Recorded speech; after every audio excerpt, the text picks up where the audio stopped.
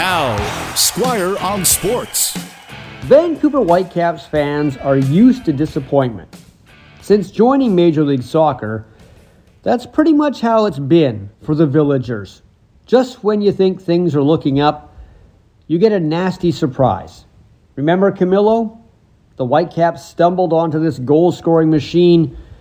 Then he didn't like the fact the Whitecaps didn't give him a new contract before his old one ran out, and he ran off to Mexico.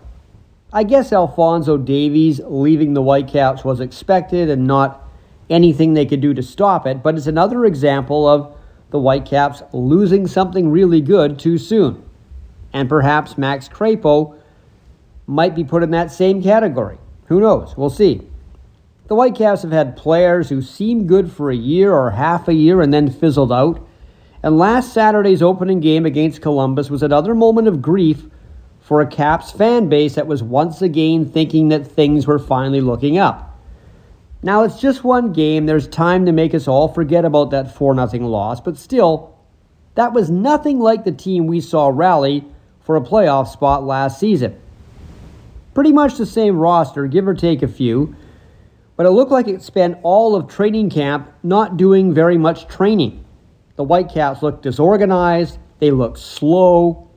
They don't have the most talented roster in MLS, but they are expected to be one that can play above its talent level, like it did last year under Vanni Sartini.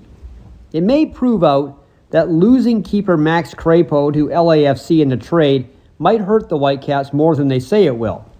Now, it's not like Thomas Hasal was the reason they lost 4-0 in Columbus, but losing Crepeau is kind of like the Canucks losing Demko. Hasal has to prove he can make some big saves like Crepeau did, because let's face the fact, without some of Crepeau's heroics last year, the Caps wouldn't have made the playoffs. Now Saturday, Vancouver gets another chance against New York FC, last year's champs, so trying to right that wrong from week one is not going to be easy, but the Whitecaps have to right the wrong, if for any reason, just to keep fans from feeling that they're on a never-ending cycle of hope, quickly followed by despair. Squire on Sports on 980 CKNW.